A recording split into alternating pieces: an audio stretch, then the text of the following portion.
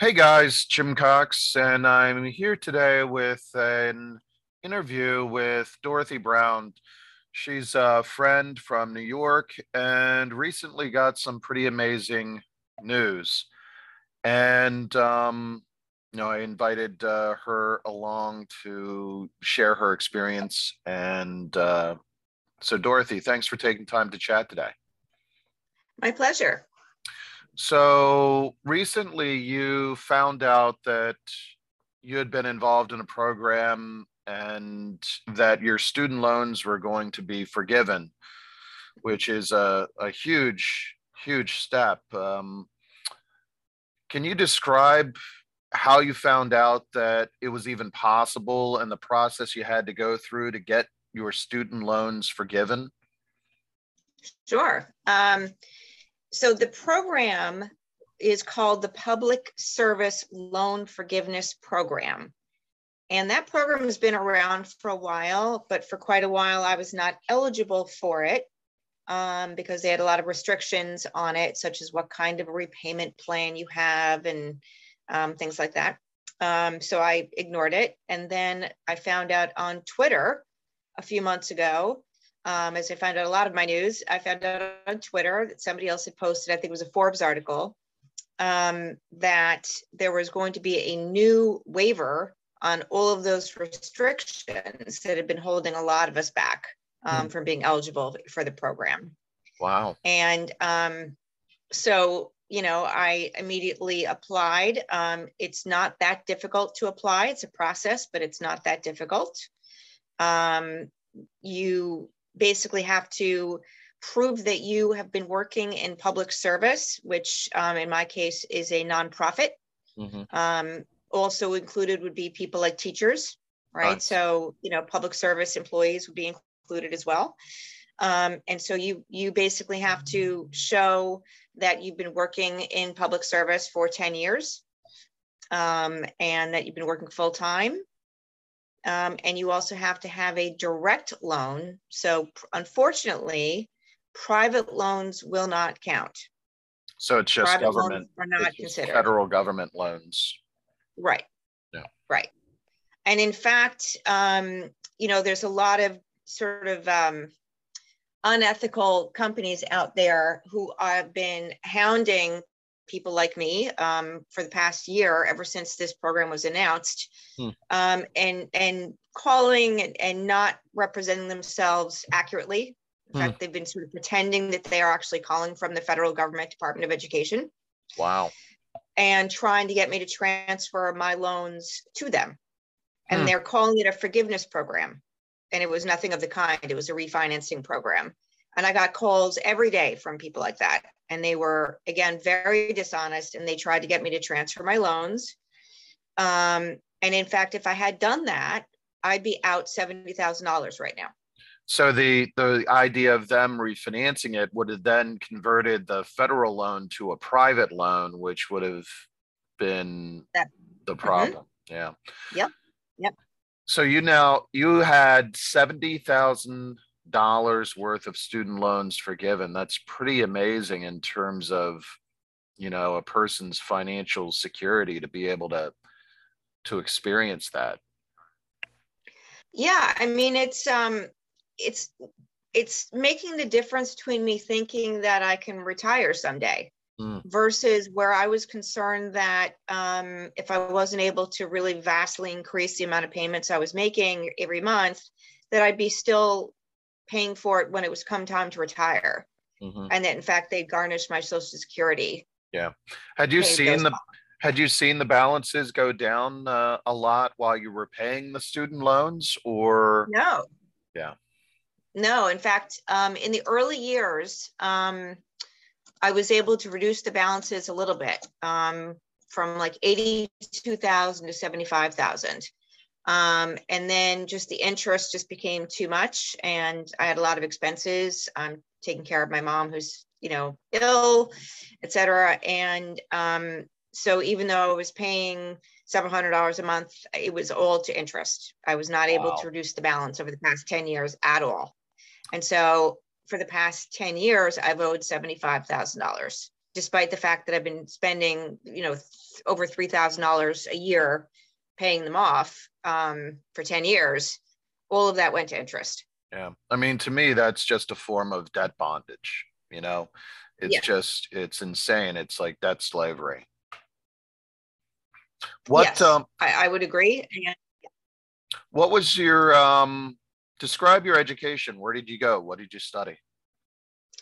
so I went to the Graduate Center of University of New York, and I got my doctorate in American history. And it's a long program. Doctorates take a long time. So even though it's City University, the tuition adds up, as do living expenses while you're doing it. So I took out a number of loans. But it was a really important education for me, and it really helped me figure out what I wanted to do with my life. And so I've been working in public service ever since. And I don't regret taking out the degree, but I will say that when people ask me, hey, I'm thinking of getting a doctorate, I'm always sort of like, well, be mindful before you take out those loans, of how much the interest will add up over the years, because it will. Yeah. How has the education benefited you in terms of your career? You work with the Boy Scouts, right? Yeah. So what I studied for my doctorate in history was really the history of American philanthropy. And so I was studying basically why people gave, what motivated them to do so, how it helped, how it shaped our cultures. And one of the things that I realized, though, as I was doing that, as much as I loved the work, is that my day job, which was at a charity, in that case, it was working for people with mental illness who are homeless, had a more motivation for me. I was a little bit more excited to make that difference in that way than the scholarship. And so I ended up finishing my degree, but deciding to go do direct philanthropy on my own instead of just studying it. Very cool. And I definitely found that when I was starting to do my job searches initially, and sort of take that next leap in my career to more of a beyond the entry level, right? That the degree helped a great deal. That's awesome. It got people's attention. It got my resume to the top of the pile. That's awesome. Yeah, I mean, a lot of people, a lot of positions now are really low wage positions, but they're demanding even master's degrees, and it's crazy that at this point in time that an education doesn't count for more, that it's discounted, and really that really puts people behind the eight ball, and especially when it comes to repaying the debt that they took out in the first place. So you got to make sure that it counts. Yep. How's the education that you got changed you as a person, like personally? Like how has it improved your quality of life? Well, I mean, I think that it primarily just gave me a heightened understanding of the good that people can do. Not everybody who goes into public service or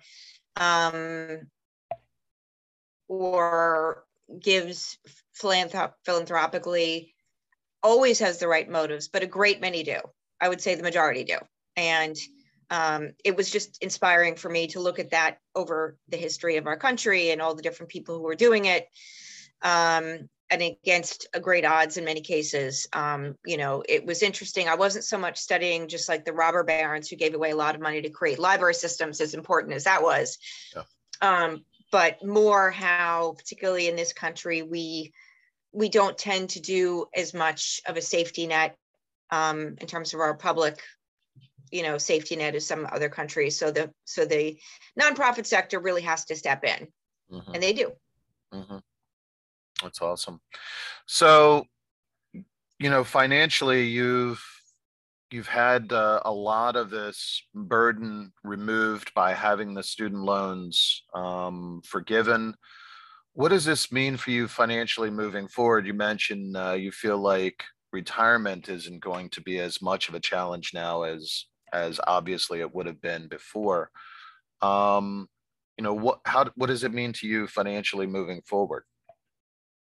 So in addition to just feeling less overwhelmed, less scared, frankly, I didn't have a lot of hope for my financial future. I had a lot of fear. A Mm, lot of that fear has been lifted. mm, And that just makes a great difference in terms of your quality of life. yeah, yeah, Right. Money is there not just to, provide things like food and whatever, but not having it or being worried about not having it really can sort of cast a pall over yeah. your mood day in and day out. And so it's given me more peace of mind. But in terms of what I might now be able to do that I wasn't able to do before, I'm able to then now take a little bit more of my income and perhaps putting it towards things like liquid savings, retirement savings, feeling more comfortable going on a trip. I was invited to go on a trip and now I'm going to go. Nice, nice. So not denying myself those things that I was denying myself out of fear Hmm. that, oh, I might need that money later for emergencies. And so I Yeah, just wasn't taking any trips. yeah. Stress, especially financial stress, can be a killer. It not just psychologically, but really it takes a toll on the body because it Mhm. wears you down. So, and definitely it helps with longevity and obviously quality of life. Um, you mentioned, I'll share the website in the link. Do you have it with you there, or where people can Um, go to check out whether they qualify or how to start the process? give me a second. Let's see. Oh, I can't. Unfortunately, my internet service is not working, so I can't get it for you right now. But No worries.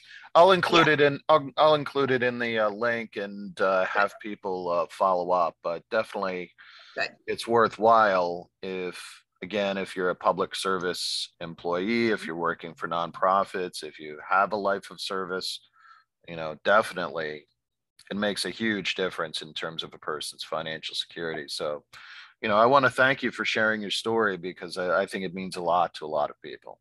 So, Thank you. And I do want to mention one last thing before I sign off, and that is that the deadline to apply for this waiver program is October 31st.